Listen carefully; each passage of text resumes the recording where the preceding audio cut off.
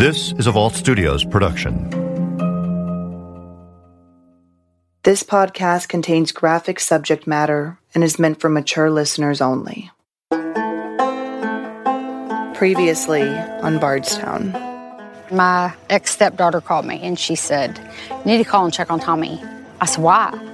And she said, "He was in a hunting accident." And I said, "Is he alive?" or something along those lines. And she said, "No, he didn't make it." Someone wanted my husband out of the way. They knew he was never going to give up searching for my daughter.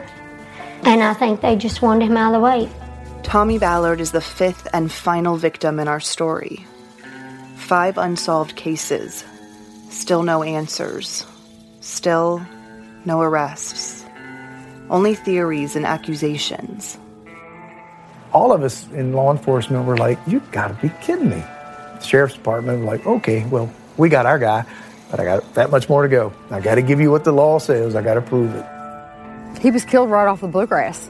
So, right on Casey's farm.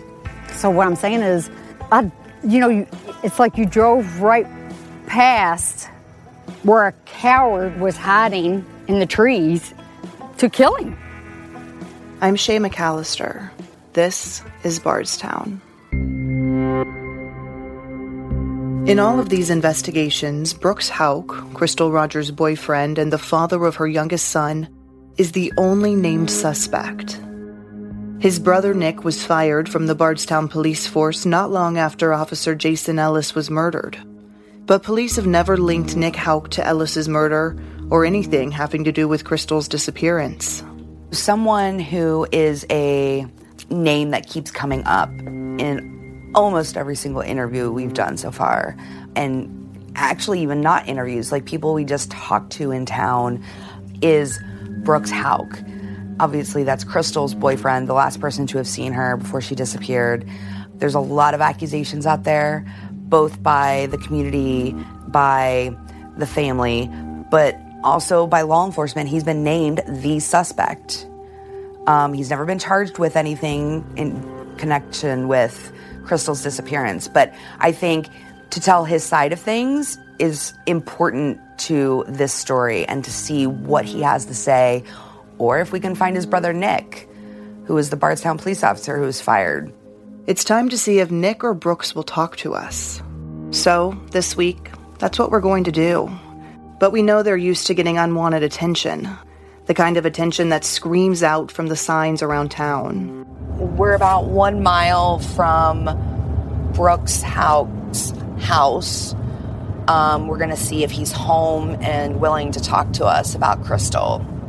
This is the main suspect police call a suspect. I actually hope he is home. Because I think people need to hear what he has to say, whatever that is. But before we get to that part of the story, we want to tell you what's happened in the last few years in Bardstown. It might not surprise you to learn there's been a few weird twists. Brooks Houck's new girlfriend, Crystal Maupin, another blonde Crystal, is arrested for stealing a Standing with the Ballards yard sign when she's caught on a gas station camera in July 2017. She pleads guilty, is sentenced to 2 years probation, and is ordered to have no contact with the Ballards, and to write Sherry Ballard a letter of apology. And then Brooks himself is in the spotlight again. On July 18th, 2018, Brooks is arrested and indicted on unrelated charges, felony theft charges for stealing thousands of dollars worth of roofing shingles from Lowe's. The main suspect in the disappearance of a mother of 5, Crystal Rogers in Bardstown, has been indicted on felony theft charges now. Police arrested Brooks Houck after they say he was caught stealing roofing shingles from Lowe's. We were contacted by Theft Prevention from Lowe's regarding some theft that was occurring at the store. And through an investigation that we conducted here at the Bardstown Police Department that led to the indictment of 4 felony theft charges and 4 misdemeanor theft charges.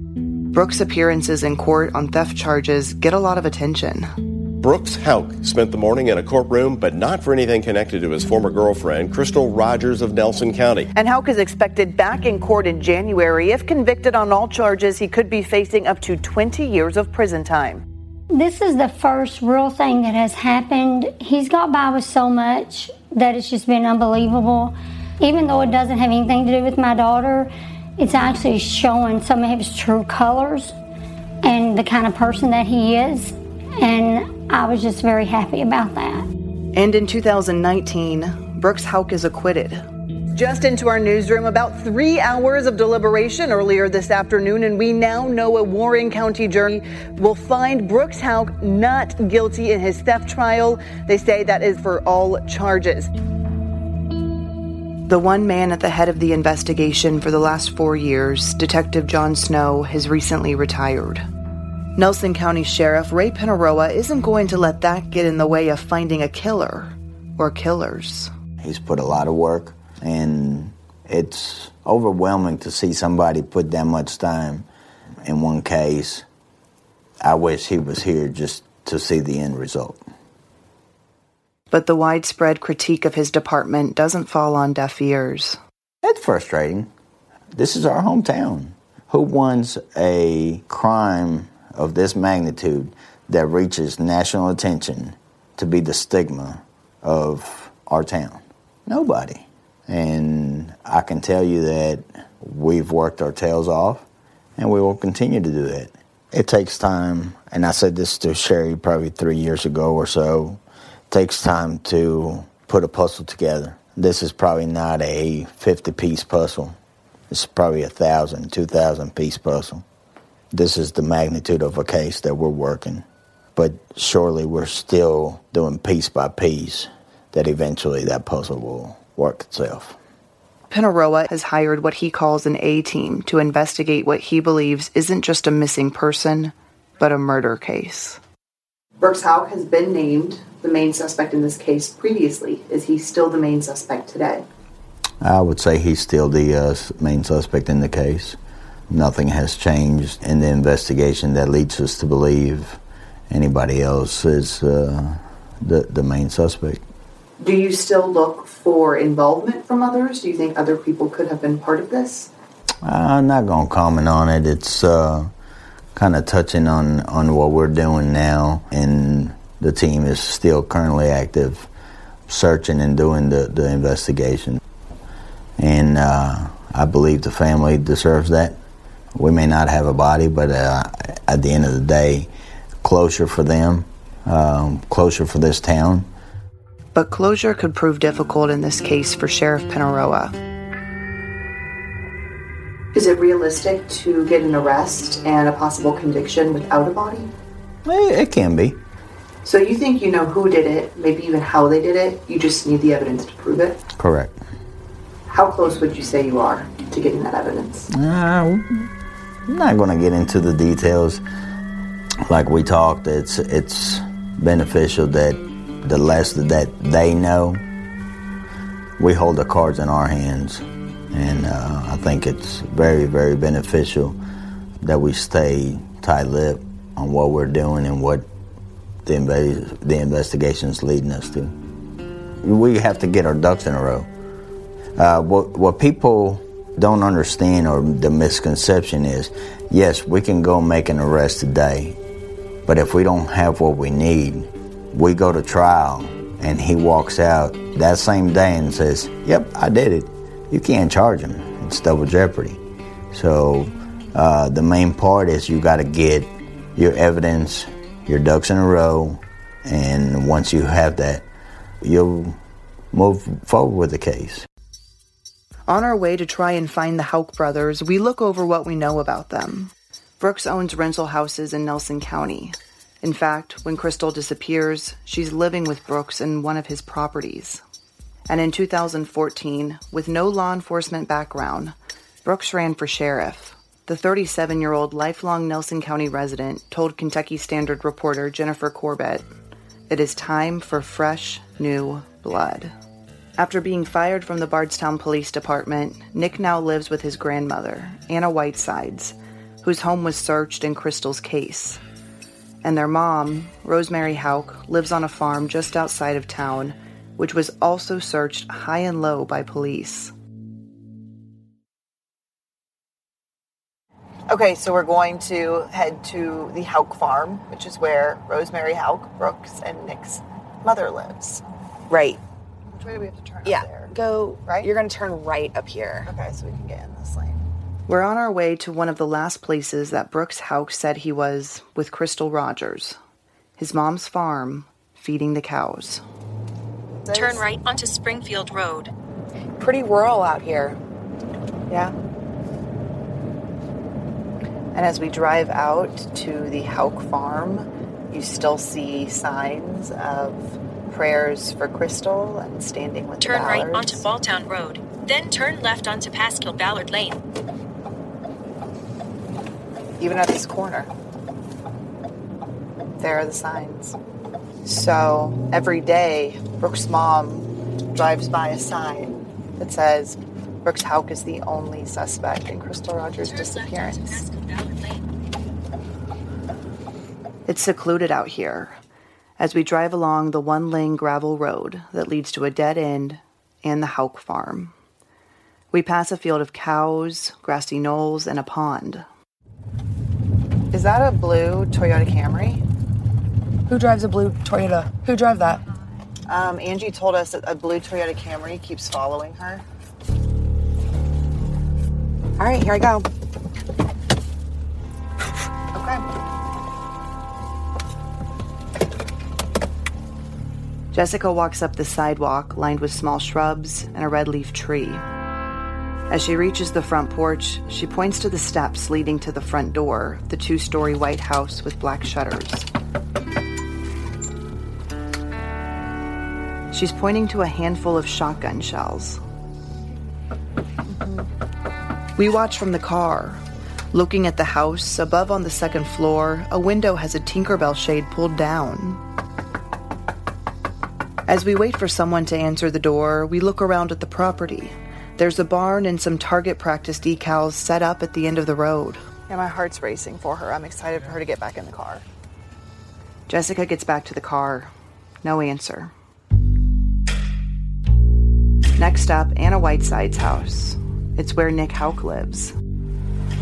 We want to see if we can talk to Nick about Crystal's disappearance, about his firing from Bardstown Police Department,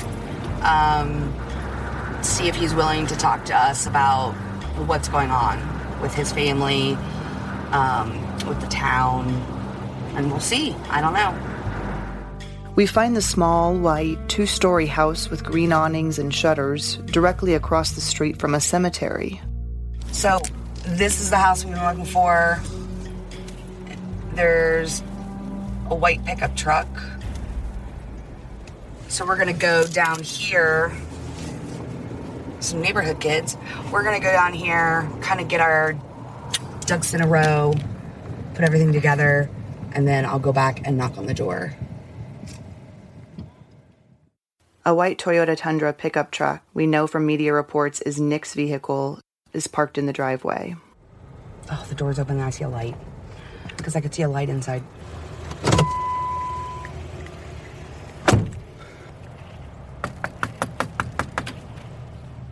Jessica knocks on a door that's outside of a screened-in porch on the front of the house. She can see Anna Whiteside's inside, but she can't hear the knocking. This is like a screened porch, and there's a door on the inside. So I don't think she's going to hear me knocking on this door. But I can see her. I wonder if there's a back door that's better.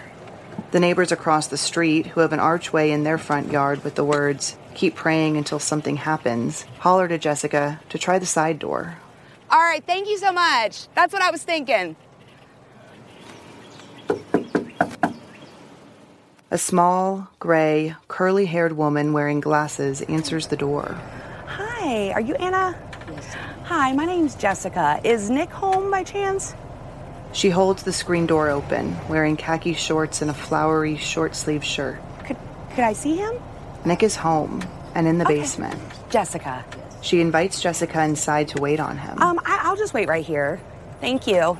A construction truck slows to nearly a stop on the side of the house and looks at Jessica standing at the door as she waits for Anna to return with Nick. Dawn Mud Construction. Then, all of a sudden, the truck speeds off in a hurry.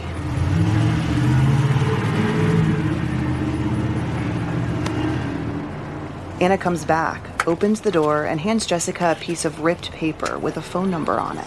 In the shower, and he said, would you call him? Okay, will do. All right. Thank you so much. It was nice to meet you. Got his phone number. 2 strikes, but we aren't giving up on talking to the Houcks. We call Nick. Your call has been forwarded to an automatic voice message system. As Jessica starts to leave him a message, another call beeps in. It's Nick, calling back. Your message when you have finished. Hi, this is Jessica. This is Nick. What's going on? Hi, Nick. My name is Jessica Knoll, and I work for Vault Studios. I'm working on a podcast about Bardstown, and I wanted to see if you'd have a minute to talk. Yeah, they've really messed everything up. I really hate to say anything, I'm afraid they'll twist it even more. So. Well, my goal is not to twist anything. I just want to definitely hear your side of things and just report as we get that kind of information. Yeah, I really appreciate you calling, but I'm not going to do that. Okay, well, I appreciate it. And this is my cell phone, so if you change your mind, feel free to give me a call back. All right, thank you, and have a good night. Thanks, you too. Bye-bye. It's time to go find Brooks. A quarter mile. The destination is on your right. We pull up to Brooks' house. There's a few cars and a construction truck parked in the driveway. Jessica makes her way down the driveway and walks up the steep concrete staircase lined with bushes and red, yellow, and orange flowers to the front porch of the red brick split-level home. Hanging plants are placed on each side of the 2 white pillars on the front porch, where Christmas lights are still hanging, and a large, varnished bourbon barrel holds a potted flower next to the front door. Hi, is Brooks home? Yes, just 1 second. Thank you. Brooks' new girlfriend, Crystal Maupin, answers the door. She bears a striking resemblance to Crystal Rogers, tall, blonde, and pretty. As Jessica waits on the doorstep next to a wooden rocking chair, birds are chirping playfully in the background. Then, Brooks swings open the door, adorned with a wreath with the letter H on it, and cordially greets Jessica. How are you today? Hi, I'm good. Hi, my name's Jessica. Barefoot and wearing an orange t-shirt and jean shorts, Brooks shakes her hand. Nice to meet you. You too. So I am working on a podcast about Crystal, and I just wanted to see if you had a minute to chat. Brooks cocks his head to the side and stands firm on the front porch facing Jessica. I really, really appreciate you reaching out. That means a great deal to me, and I really concern and appreciate your time. That means a great deal to me. And I can get my phone. I can give you, Sherry Ballard is who you need to speak to. Okay.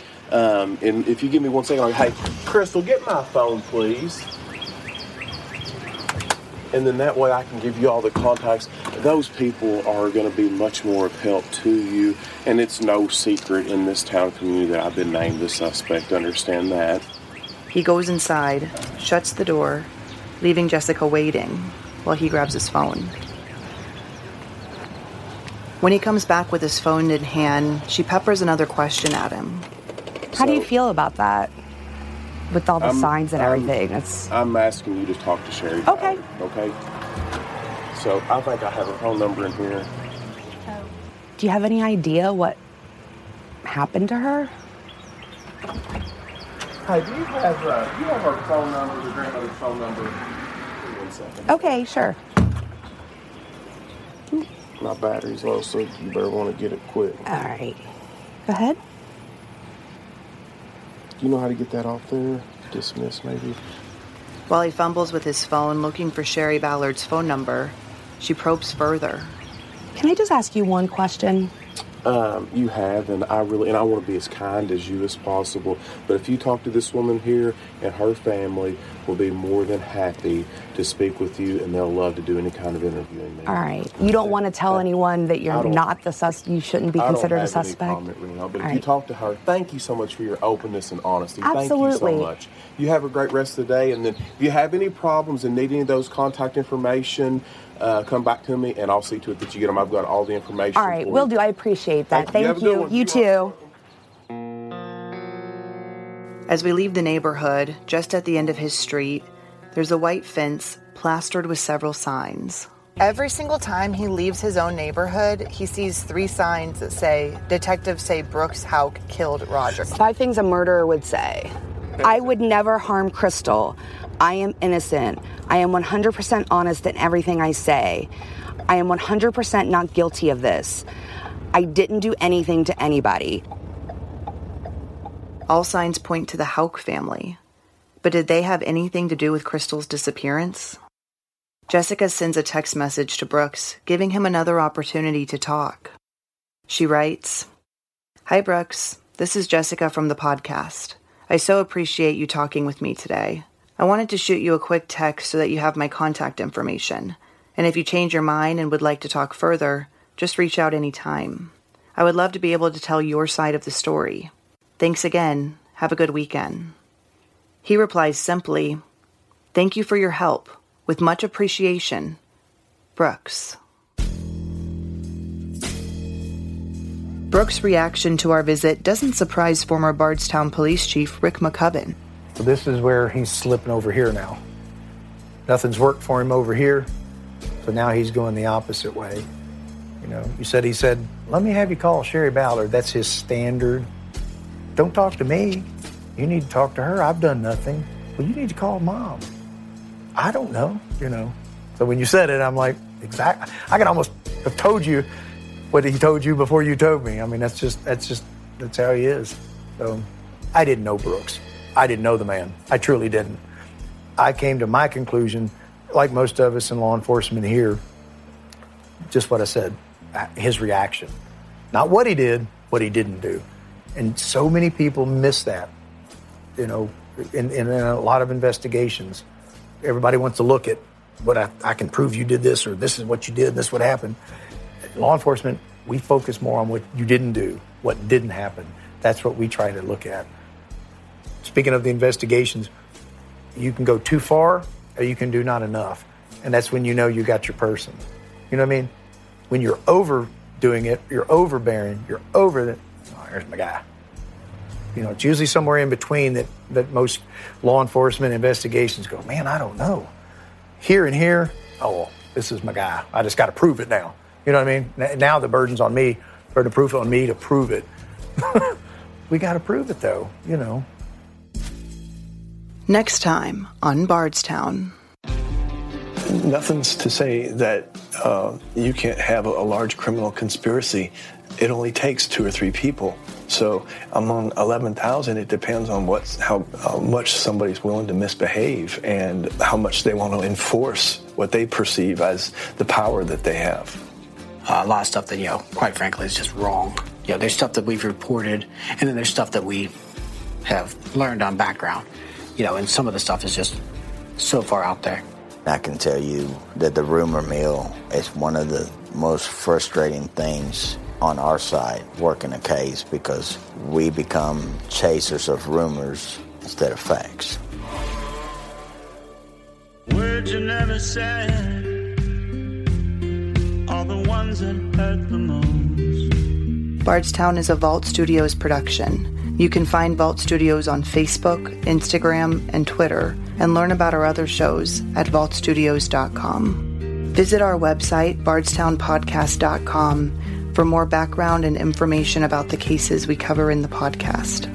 I'm Shay McAllister. A special thanks to our team, investigative journalist Jessica Knoll, producers Beth Peak and Spencer Brudig. Adam Ostro and Will Johnson are our executive producers. Audio production by Richard Humphreys at Tacoma Media in Silver Spring, Maryland. I'm sinking in this ocean. I guess I'm gonna drown.